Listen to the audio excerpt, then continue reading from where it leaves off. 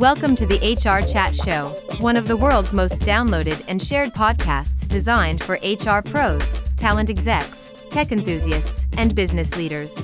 For hundreds more episodes and what's new in the world of work, subscribe to the show, follow us on social media, and visit hrgazette.com.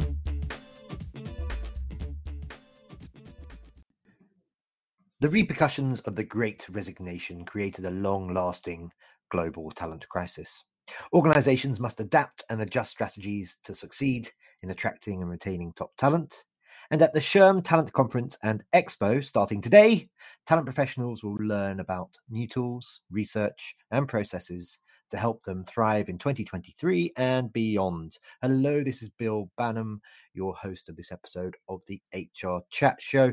In this special event preview episode, Chris Bjorling and I look ahead to the April 16th to 19th event designed to help folks update practices, reshape the future of talent management, and build better workplaces for all. Listen to as we offer some snippets from recent conversations with SHRM Talent 2023 speakers, Natalie Massey, former EA at NASA and current operations coordinator at Johns Hopkins Applied Physics Lab, and Sandy Michelet, director of HR at SparkCount. Hey, Chris, thanks for joining me on the pod today. Hey, Bill, it's great to be here. So it's that time of year again when talent pros come together at SHRM Talent to hear about the latest tools, research, processes, everything that can help them thrive in a competitive market. Can you provide an overview of the event? Yeah, thanks, Chris. So during this conference, attendees will have opportunities to connect with top experts in recruiting and talent management, of course, and learn how to reach untapped or under-leveraged talent pools while retaining high-performing employees. From practical recruiting and effective onboarding to engagement during the full employee lifecycle, attendees will find solutions that they can apply in their daily work. And in terms of trends and data, experts will share what top trends in recruiting mean for the future of talent management.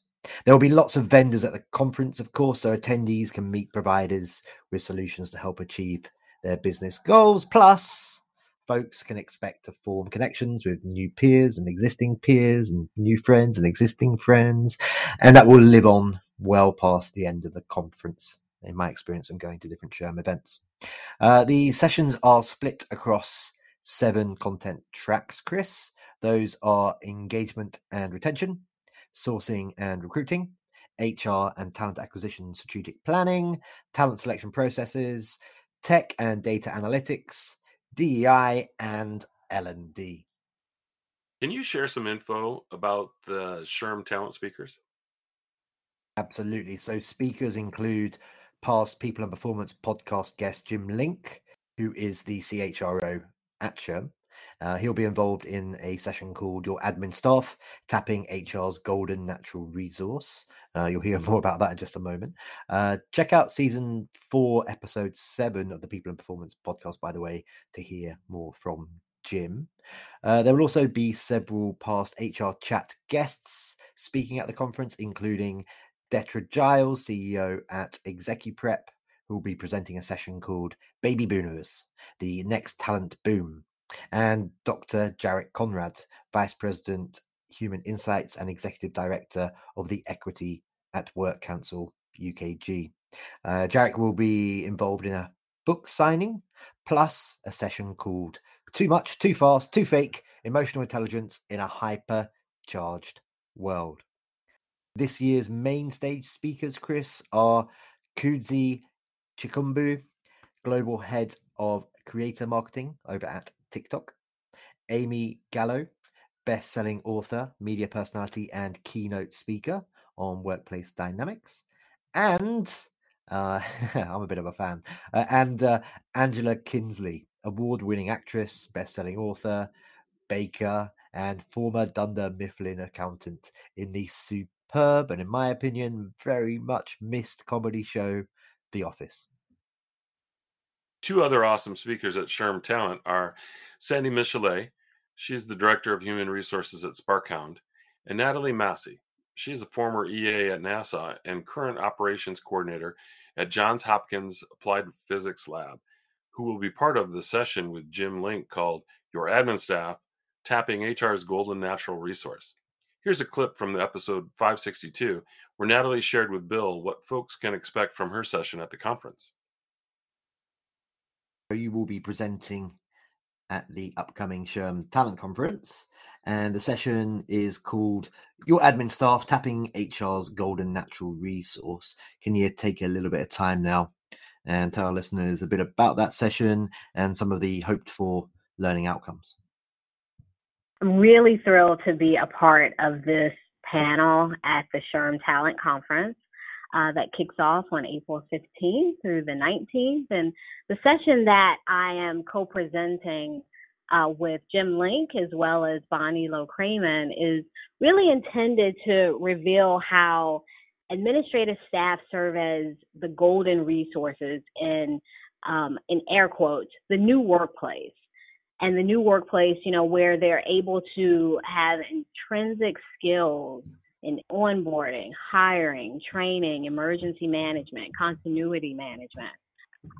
Administrative professionals are really linchpins to their organization. And, the liaison role has many facets within the organization, which is inherent to that role. And that includes partnering with HR professionals, which is maybe not as traditional as it had been. So really delving into that topic and putting a spotlight on how that partnership requires a new foundation of trust. The session is also geared to explore tactical approaches to navigate that. We plan to discuss the evolution of the role, creating a bench depth, a pipeline of talent, and, the notion that leveraging admins is really a new idea for this new workplace where many HR professions may not have ever thought about resourcing admins in this capacity and in this way. So it's a really provocative topic, and I think it's really time that we really unveil what that looks like. Bill also got to interview Sandy Michelet, the Director of Human Resources at SparkHound, earlier this week. The full episode will be going live on Tuesday. Here's a clip from the episode in which Sandy shared with Bill what folks can expect from her session at the conference. The session is called, Do Your Unofficial Childless Employee Policies Impact Your Recruiting and Retention? Here's a clip. Sandy, as we mentioned in the intro there, you will be presenting a session at SHRM Talent, which is happening in April 2023, about a week away as we record this episode today, in fact. And I'm pleased that I get to work with the awesome team over at SHRM. Hello, Eddie, if you're listening. He's amazing. And I was going through the list of speakers there, and your topic came up, and it resonated with me for personal reasons. And I'd love to invite you now just to take a couple of minutes and tell our listeners about your session at SHRM Talent and some of the hoped for learning outcomes. Okay, yeah, absolutely. So the title is, Do Your Unofficial Childless Policies Impact Recruiting and Retention? And this topic is actually an intersection of my personal life and my professional life. I am a childless woman. I was never able to have a child. And as a result of that, I started a blog several years ago called The Childless Life, thechildlesslife.com. And what I found with that blog was childless people wanted to get together and talk. So I started a Facebook group. And in that Facebook group, it's a private Facebook group, so it's only individuals who are childless. The comments and the grief, quite frankly, that were coming up was constant. And a lot of it was about how childless individuals were treated at work. And so let me back up for a second. I want to kind of define what childlessness means versus child-free, because I think people get those confused a lot. So when I say childless, and when the childless community says childless, what we mean is not by choice. So for whatever, there are a zillion reasons why someone may not have a child, but childless is not by choice. For someone that chooses not to have a child, that is what we consider child-free. Everything that I'm going to talk about in the session really affects both sides childless and child-free, because at the end of the day, there is no child. But I want to make that distinction. But what we were finding in that Facebook group is that around the holidays, for example, we were having individuals who maybe worked, nurses or something where it was 24 hours. Nurses were told that they had to work on Christmas Day because they didn't have children, and that Christmas Day should be reserved for people with kids so they can sit and open their presents with their kids. Things like you don't need a longer holiday for Memorial Day. You can be here, take another day off, because there are families that want to go to the beach and you don't have a family. And I've been lucky enough in my life that I've had a strong support system that kind of thing has not happened either professionally or personally for me.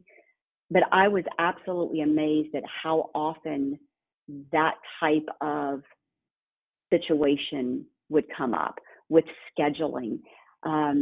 So it got me doing a little bit more research, and I started flat out asking the group, tell me more about this, tell me more. And there were instances with time off policies where actually someone said that another person wanted to take off more time and asked a childless person to donate several days to her because she had kids and wanted to take vacation. And the childless person said, well, no, I don't want to do that. I'm going to use my vacation. Well, she was considered selfish. They're her days that she's earned just like the other person, but she was considered selfish. It's things like, in one of the examples that I'm going to talk about next week is actually two project managers, and one project manager was having some things going on with her family and her kids, and she was having to miss some work. And there was another project manager who was missing some work because she was redoing her house and she was having some issues with that. Well, her group, the work group of friends and support system, was really supporting that employee that had kids and was trying to help get kids all over the place. Like, let's support her and let's do everything we can. Well, the employee who was childless that was trying to finish her house and work on remodeling her house, she was considered selfish because she wasn't a team player. Because can't you see that so-and-so really needs, she's got a lot going on right now. Well, so does the childless person. So it's a very interesting looking at that from those eyes. And quite frankly, as long as I've been in HR, until I went through my own fertility struggles, I did not realize how prevalent this was. The point of this topic is not, and the point of this talk is not to change people's minds. It's not to pit childless and people against, people with children. It's certainly nothing like that. I think it's like any other topic around belonging is, what can we do as an organization and what can we do as an HR community to ensure that as we encourage individuals to bring their whole self to work, that we're remembering all of the selves that bring themselves to work. Things like looking at our time off policies and ensuring that they are fair. Things like looking at benefits, and is the financial contribution toward an employee with children or employee with family, is the contribution more than it is for individual coverage? I understand that, of course, the cost is going to be much greater for an employee covering their kids and their family. I absolutely get that, and they're 100% right.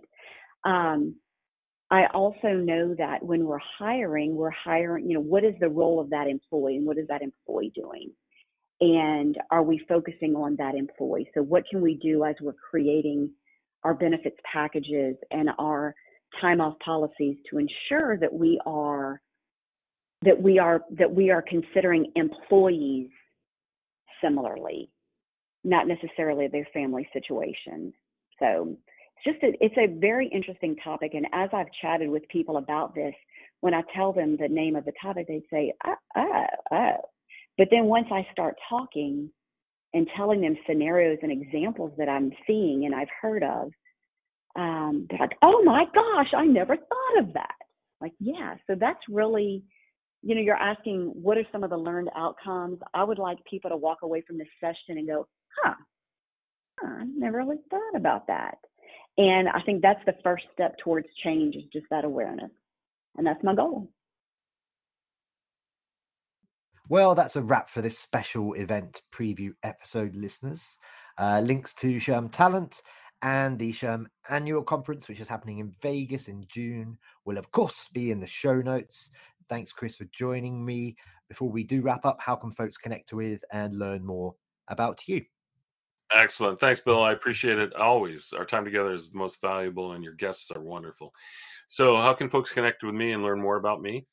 Well, it's easy. I am in LinkedIn under Christopher Bjorling, and I'm also at www.fidello.com. That's our organization, our company. You can learn all about what we do through both locations. You can learn more about me definitely through my LinkedIn.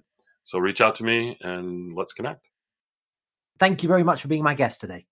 And listeners, as always, until next time, happy working.